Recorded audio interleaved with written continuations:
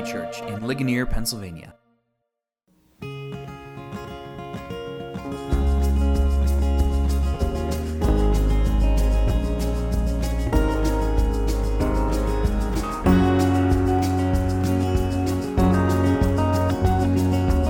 Our devotional today comes from Philippians chapter 2, verses 25 through 28.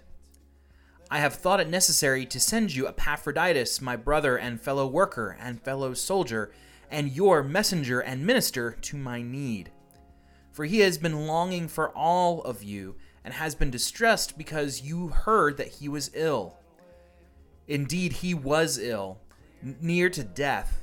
But God had mercy on him, and not only him, but me also, lest I should have sorrow upon sorrow.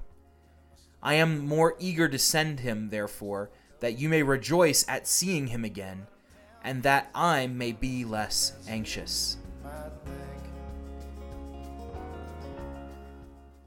The longer I reflect on this passage, the more parallels I see to our current virus situation. This passage informs some of the wider context of what we know about Paul's letter to the Philippians. You'll remember that St. Paul is in prison and the church in Philippi sends Epaphroditus as an aide to come help Paul out. And so even though Epaphroditus came all the way from Philippi to help St. Paul out while he's in prison in Rome, Epaphroditus gets sick. And while he's helping St. Paul, he gets so sick that he nearly dies. And everyone is terrified to lose Epaphroditus. Paul says that it was a heavenly gift Epaphroditus didn't die. It was a gift from God that he survived, lest Paul have sorrow upon sorrow. And remember, this is the time of letters, and the church in Philippi, they had gotten the word that Epaphroditus was sick and that he was nearly dying. And so they're terrified and worried about him, but they have not gotten word that Epaphroditus has gotten better. And so now that Epaphroditus is back to good health, and even though things are fine and the sickness is past, the Philippian church doesn't know that. And they're waiting on pins and needles to figure out what happened to this messenger and minister that they sent him. And so it's on this occasion that Paul pens them a letter, and he sends Epaphroditus back to Philippi to deliver it. We in the church are going to hear, like the church in Philippi did, so-and-so got sick. So-and-so got the virus, and we're going to grieve and we're going to pray for them. And like the church in Philippi worried about their Epaphroditus, we're going to be on pins and needles ourselves until the situation clears itself up for those that we love. And we're really praying for the gift from God that we don't have to experience sorrow upon sorrow, that people get seriously hurt or injured or worse during this virus season. And we're going to feel powerless to do anything tangible to help too, right? Because Epaphroditus was so far away from the church in Philippi, all they could do was sit and wait. You know, Beth and I certainly felt this way a while back. We got word that the pastor at Beth's parents' church had tested positive for the virus. And we were in contact with them daily through, text and phone calls. And every time we connected, we said, "How you feeling today?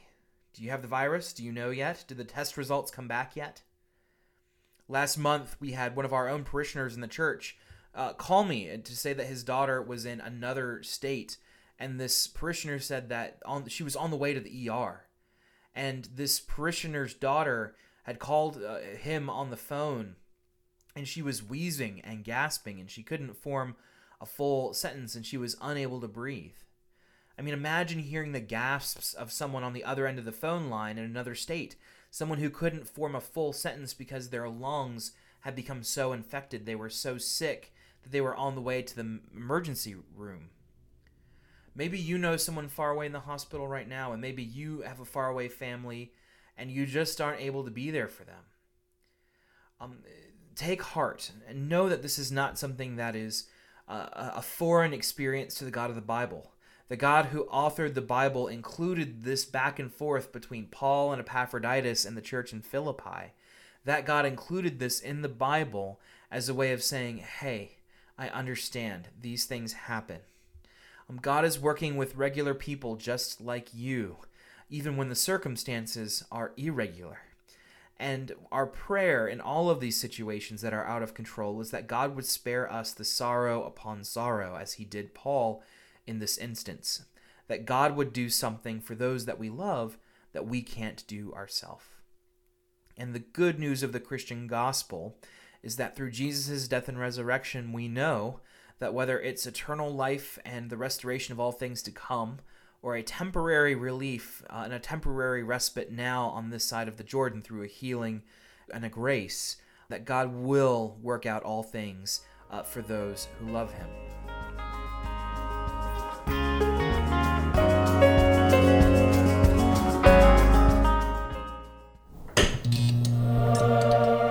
Epiphany Church in Ligonier, Pennsylvania.